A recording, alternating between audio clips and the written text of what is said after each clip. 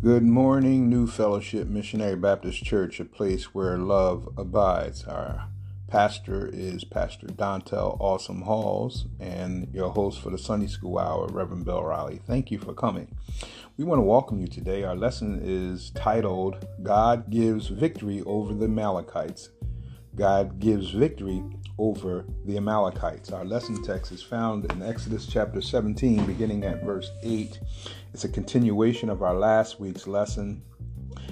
Just after the children of Israel met at Rephidim, there was no water, and so the people chided with Moses, and Moses used his rod to release water from the rock from the instructions from God, and from that point on, they received an oasis in the desert. However, this week's lesson is dealing with the Amalekites, or the Amalekites. In chapter 17, verse 8, it says, Then the Amalekites fought with Israel at Rephidim. Last week, we saw in verse 7, it says, And he called the name of the place Massa and Meribah, because of the chiding of the children of Israel, and because they tempted the Lord, saying, Is the Lord among us or not? Or better yet, why is the Lord allowing this to happen? What is the meaning of this place? Why do we have to struggle so much? If you can remember, most of the time that most Christians will deal with these type of questions. And the answer to the question is in verse 8. It says, Then came the Amalekites and fought with Israel in Rephidim. The temperature outside, at least in my house, is about 62 degrees, and it's about a chill in the air. And I mention that is because the seasons are changing. And if you follow the children of Israel's history, most of the time from this point on, God has been taking care of the children of Israel, and he will continue to do that. However, he shifts the responsibility, not just solely on him, but now the responsibility is now becoming on the children of Israel. In other words, God provided for the children of Israel whenever they prayed to him. And now, this time, God is asking the children of Israel to assist him in relieving and finding answers for their relief. In verse 9, it says, Moses said unto Joshua, Choose out men and go out and fight the Amalekites. Tomorrow I will stand on the top of the hill with the rod of God in my hand. Well, at this time, the children of Israel had not fought anyone. God had delivered them from the hands of the Egyptians, and it's quite possible that the Israelites had swooped up a few weapons from the Egyptians as they drowned in the Red Sea. Other than that, they had plowshares and hooks and stuff that they gardened with. However, there was not much there to garden with. So they had very little weapons. Verse 11 says, And it came to pass, when Moses held up his hands, that Israel prevailed. And when he let down his hands, the Amalekites prevailed. But Moses' hands were heavily, and they took a stone and put it under him. And he sat thereon, and Aaron and Hur stayed up his hands, the one on one side and the one on the other side. And his hands were steadily until going down, or the going down of the sun. The interesting strategy is that Moses is now going to go up into the top of the hill. Now, just before we do that, let me give you a little background on the Amalekites. What is the Amalekites mentality? What is Amalek, or Amalek, which is a Jewish way of saying it? Who is the Amalekites? Well, the Amalekites are the descendants of Esau and Jacob. You remember the two twins, Jacob and Esau, sons of Isaac, and they fought in the womb even before they were even born. However, Jacob was a mama's boy, a man who stayed at home, and Esau was a man's man who was the father's pride and joy. He was the one who was a hunter. He was the one who went out and shot deer and with arrows, of course, and brought back food for the kill. The Bible says that Esau had not known at that time, but I believe he did, what his father and mother's wishes is not to marry into the Canaanite family. However, the Canaanites lived amongst them at that time. There was not war, there was not separation, there was not any racism during that time. However, there was a certain type of mentality in which the Canaanites had developed throughout the years. Esau was attracted to the Canaanite women. He married 2 women from the Canaanite tribe or the Canaanite people. At that time, he had sons, and one of the sons that he had was born from a Canaanite concubine, was a Canaanite, so he had at least about 3 women he had kids with. This concubine had a son by the name of Eliphaz, and Eliphaz had several sons, and the last son of Eliphaz was Amalek. And so Amalek is where Amalek come in at. However, you can find Amalek also in Genesis chapter 14:7.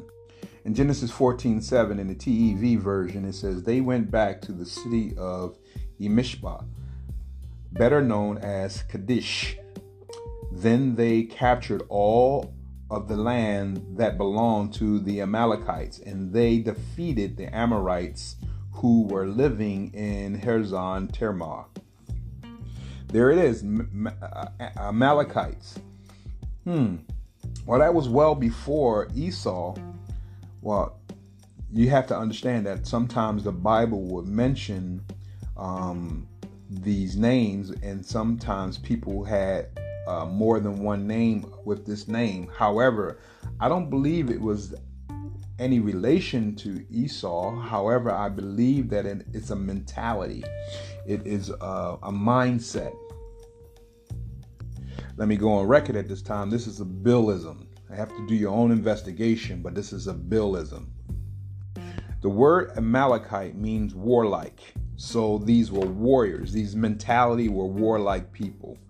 If we were to look at them today, it would probably be folks like ISIS, Al-Qaeda, and some of those other radical groups in the Middle East. And if you can remember back in 1 Samuel chapter 15, where King Saul was told to go in and kill all of the Amalekites, he had left the king of the Amalekites alive, and he had brought back some of the cattle and the spoils of war. Saul was successful in doing what God told him to do as far as getting rid of or manhandle or control the Amalekites. However, he did not wipe them out completely.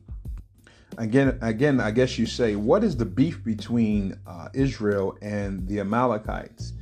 Well, the Amalekites would be similar to Abraham's firstborn son, Ishmael, and he settled in the land in and around the Canaanites, but Ishmael is half Hebrew and half Egyptian because his mother is Hagar, the Egyptian handmaiden.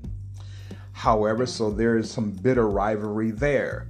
And then when Esau was told from his father not to marry any Canaanites, the Bible says it's recorded that Esau had married into the Ishmaelites' daughters, which the Ishmaelites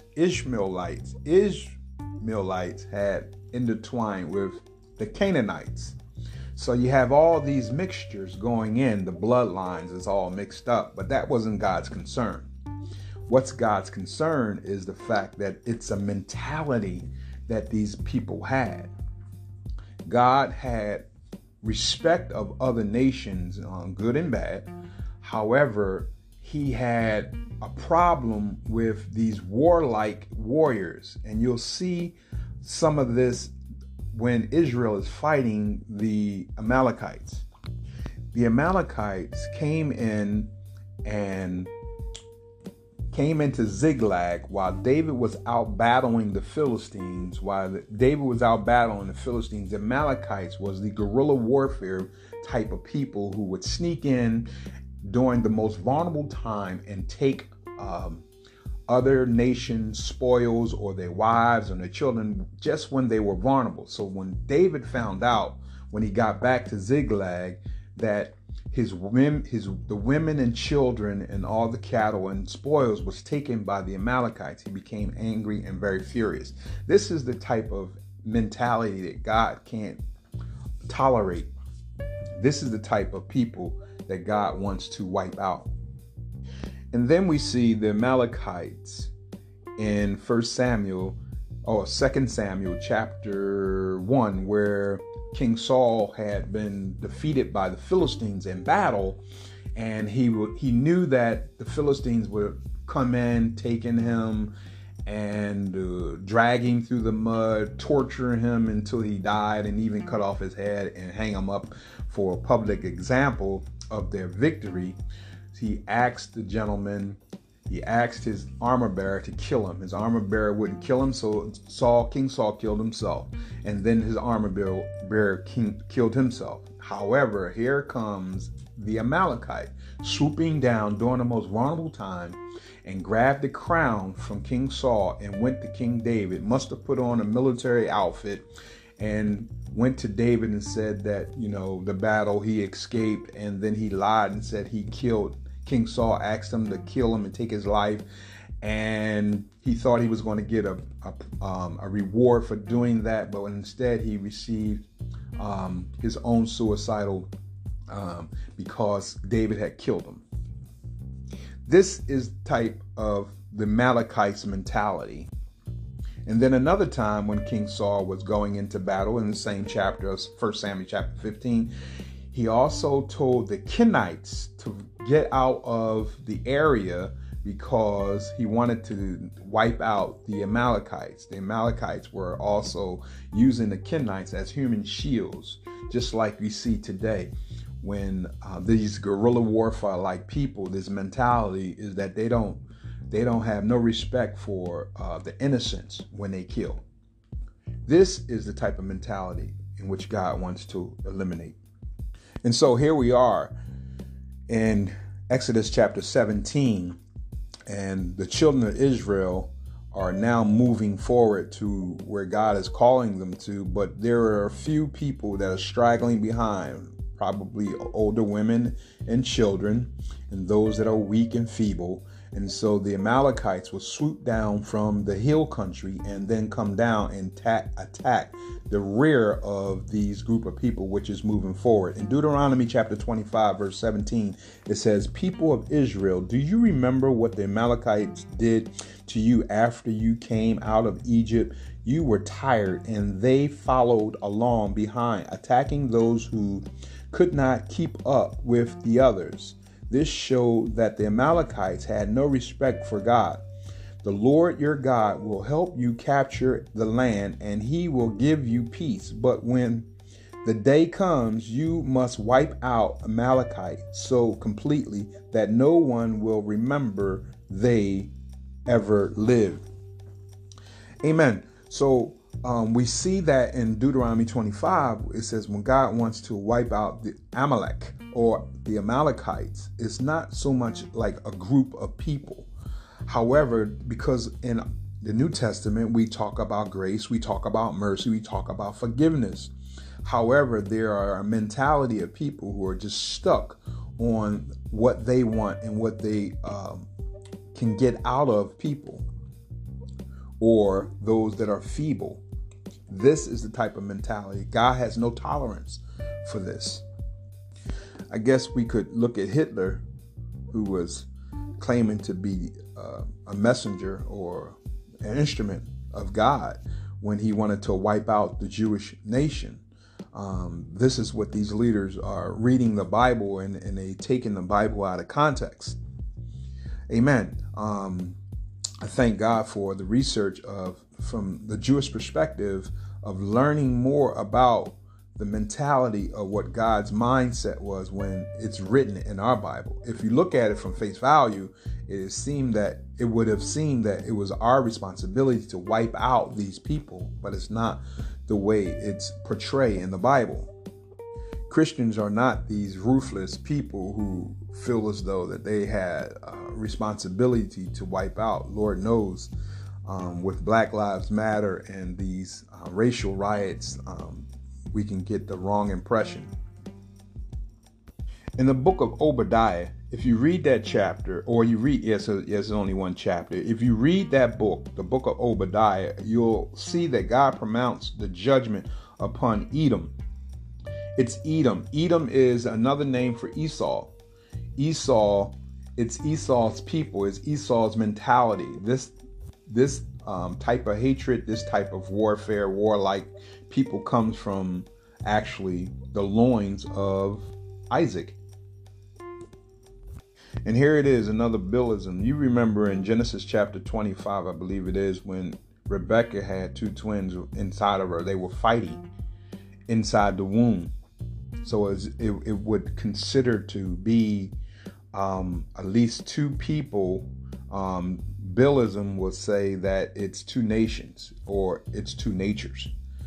And an opportunity to preach one of my first sermons on the book of Obadiah and preach from the fact that, there's two natures inside of the woman's womb in Genesis 25, and they are battling. So the Amalekite could be considered also the bad nature of every human being, because every human being have a warlike mentality. Amen. And God wants to eradicate that, wipe that part out. Amen. All right, let me move on. That's a Bilism. Decisive victory. As Moses continued to hold the staff high, the Lord gave the Israelites a decisive victory. The people put it this way: Joshua comforted Amalek and his people with the edge of the sword. The Hebrew word translated discomforted means to be weak or prostrate. The ideal is that Joshua's army brought the Amalekites to their knees, and they did it by God's power. By the power of God, victory over the Amalekites was secure. By no means was this the end of them. However, their hostility towards Israel would continue for centuries to come. This first attack exhibited their extreme wickedness, as it was unprovoked and launched initially at the weakest of the most vulnerable of the Israelites. Isn't that interesting? Isn't that how the enemy would have it? Whereas though that when we're at our most vulnerable time in our lives, that the enemy will come in like a flood and want to wreak havoc. But I thank God that he lifts us the standard against them. As a result, the Amalekite actions, the Lord issued a devastating statement: I will utterly put out the remembrance of Amalek from under the heavens. In making this proclamation or this pronouncement, the Lord was putting an Amalekites in the same category as the Canaanites and other inhabitants of the promised land, whom he said were to be exterminated. Deuteronomy 7:2. Only God can make such a determination and a course of action as well. Thus, only he could issue such a proclamation. This judgment, was of such importance that God told Moses to note it in a permanent record. Moses may have kept a diary of sort during the wilderness journey. The heart of the lesson is the battle plan. Everyone in the camp was exhausted from the travel, so this was a bad time for a battle. But the Israelites did not get to choose. God sovereignly allowed this attack to happen. The time had come for Israel to learn about war. Here's what another chance of God's people to rely on him. Moses appointed Joshua as commander and instructed him to assemble a fighting force to engage the Amalekites the following day. Joshua, whose name is Hoshea in Hebrew, which means in the Greek Jesus, which means the Lord is our Savior. Interesting. When Moses held up his hands with the rod, the Israelites prevailed. However, when his hands came down, the Amalekites prevailed. Aaron and Hur provided a stone for Moses to sit on, and they held up his tired hands. The Israelites defeated the Amalekites, and Moses built an altar there called Jehovah Nissi, which means the Lord is our banner. He signifies that God is victorious in battle, and the flag of his victory is lifted up high. Exodus chapter 17 is God's provision and protection of Israel. And the question is, an obvious one, is first raised in the Mishnah of Rosh Hashanah. The Mishnah is the first major book of the Jewish rabbinical literatures. However, was it possible for Moshe, which is in Hebrew, his name is pronounced Moshe, or Moses' hands is influenced this battle? Has Moses' hands influenced this battle? In the Mishnah answered, was it Moses' hands that won the battle or lost the battle? Rather, as long as Israel looked heavenward and subjected their hearts to the Father in heaven, they would prevail. But when they did not, they would fall to Amalek. Interesting. Just like Moses held up the serpent on his rod or on the pole in the wilderness, deliverance came to focus the people on the Lord, on the answer to the solution or the answer to the problem. And they received their healing. And here it is, Moses beginning to lift up his hands, lift up the rod. Once again, it could be interpreted that is God reestablishing Moses as the leadership. However, let's look towards the hills from which cometh our help coming from the Lord. It's good that Moses is sitting on the rock and not smiting the rock.